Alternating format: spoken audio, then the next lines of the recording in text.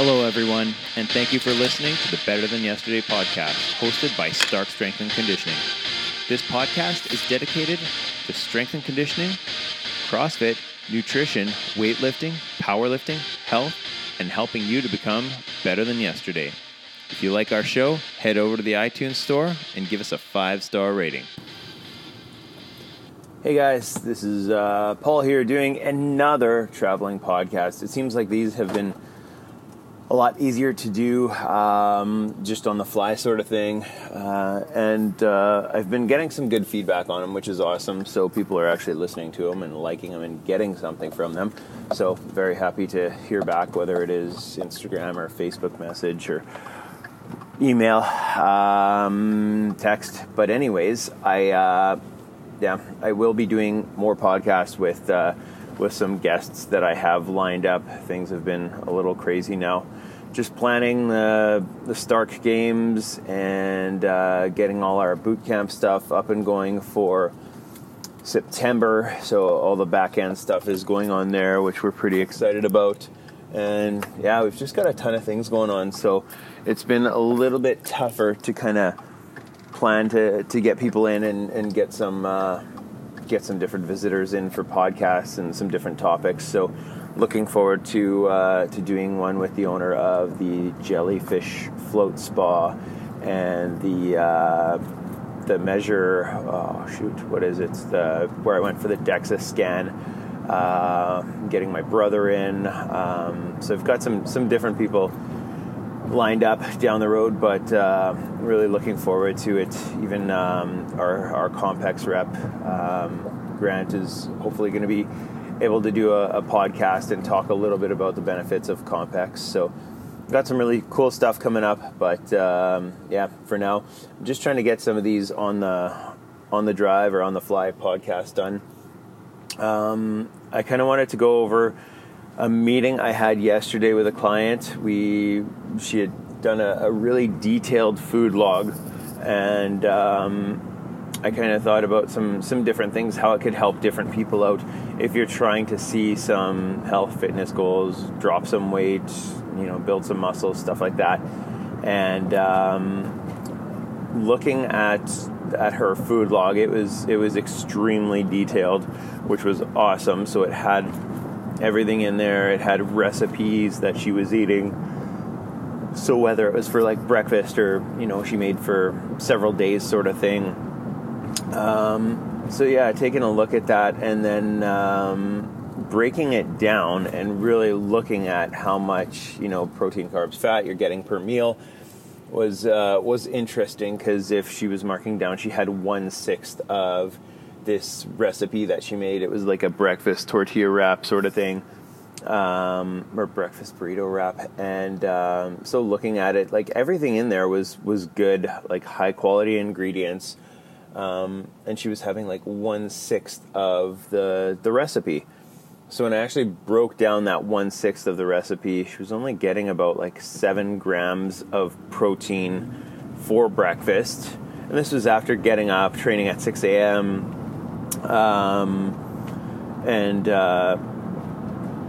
and just there wasn't a whole lot more to it. So there were some vegetables in there. There was some black beans, stuff like that. But since it was only 1/6 of the recipe, the nutritional content, even though it was good food, it just wasn't enough. So we went over that, talked about throwing in a shake right after her workout, because it takes about 45 minutes to get to work after. So trying to get something in right away, and then maybe like having a bigger breakfast, just so that you are taking in more of your calories first thing in the day. Earlier on, she didn't really eat before a 6 a.m. workout, which is fine, nothing wrong with that. But unless you're feeling like your performance is suffering and you don't have the energy to do the workout. But just making some small tweaks, and then looking at other stuff that was on the pages. And one of them was like couple tablespoons of honey, and that would go with some Greek yogurt and some other stuff.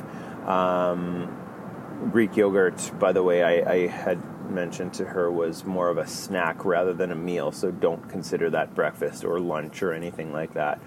That's not enough. And I would more so consider that as like a meal with whatever else she was having in there. She was having some carbs with it, so the honey and some goji berries and stuff like that. But you're getting about 18 grams of protein or so in like half to 3/4 of a cup, depending on the Greek yogurt, and trying to stay with the plain stuff rather than the stuff that has all the added sugar in there. But the 2 tablespoons of honey, and it's not a bad thing. It's just it could add up very, very quickly. So if I'm looking at a meal that's very high quality, so high quality food, say you're having like some chicken or salmon or sweet potatoes and maybe some quinoa and some steamed or baked broccoli or some veggies on the barbecue or something like that.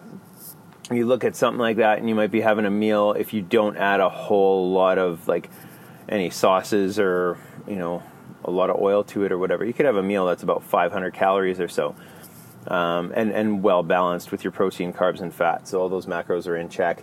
And then you'll look at something like throwing in 2 tablespoons of honey, but those 2 tablespoons, are they level or are they heaping so that it ends up equaling about 4 tablespoons of honey? And the reason I kind of looked at that and brought that up was because if you break down but you're actually having 4, about a tablespoon of honey is I'm trying to remember how many grams of carbs it is. I think it's about, and then it's about 60 calories. So if you quadruple that, you're at about 240 calories.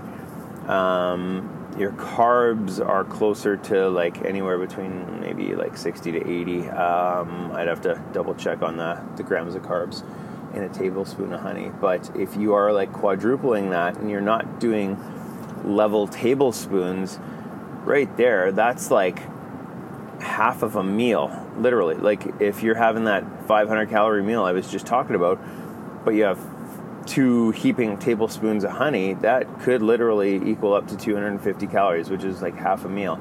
And that's not going to give you too much staying power. It's going to get absorbed in the body very quickly. It's not going to lead to you being full or anything like that. And that's kind of something that I had really thought of. If people are, doing what they think and what they feel is right, and they're tracking and they're like, I'm not seeing the results that I want, it could be little things like that are adding up, that are sneaking in and that are throwing you off. So, if you feel like you're only taking in 120 calories and that's doubling, look at, oh man, Alexa was up late last night. Sorry. But look at the amount of calories that are in the food, that are carbs that are in the food. See if everything's in check, and just be a little bit more diligent about your tracking. It's very easy for calories to sneak in here and there, and I know not everything is going to be 100% accurate, but if you're doing the best you can with tracking, it will make a huge difference. So if you're weighing and measuring and you know exactly what you're taking in, and the woman I was doing this with, all the food she was taking in was very, very good, high quality food. There was some, snacks and some sugary stuff here and there, but it wasn't a whole lot. So she was doing well. She was, she was hoping to get some more results from her nutrition, from her training, and I had thought even just sitting down and going over it and talking about it. We just sat down for half an hour, and it gave her a bit of an idea to figure out what kind of changes she could make to get better. And then the other part that goes along with that is make sure that you're doing that stuff for a consistent amount of time so that you have a chance to see some results from it. So if you end up increasing your protein intake and you're cutting out some of the extra calories that you don't need and balancing things out a little bit more, don't try it for a week and then say, oh, well, this shit's not working. Like, make sure that you've actually given it enough time and that you are actually tracking the way you need to and being accountable to it. Whether it is weighing or measuring or doing whatever you have to do to make sure that that those numbers are what you say they are, or what you think they are. But if you're making some changes and you follow it for a week and you don't see results, well, follow it for a little bit longer. Give it 3 weeks, give it a month.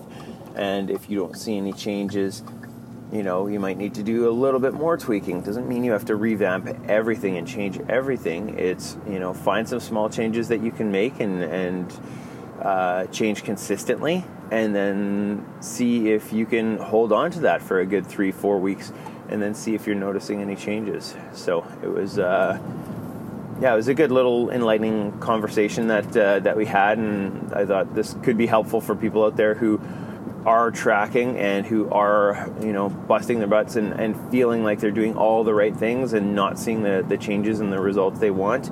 And it might not be big changes that you need to make, but it could be small ones that, you've got some extra calories and stuff sneaking in there, here and there, and you just need to tweak it and get it dialed in. So those are my thoughts, and hopefully you could take something away from that, and hopefully you'll be a little bit better than yesterday.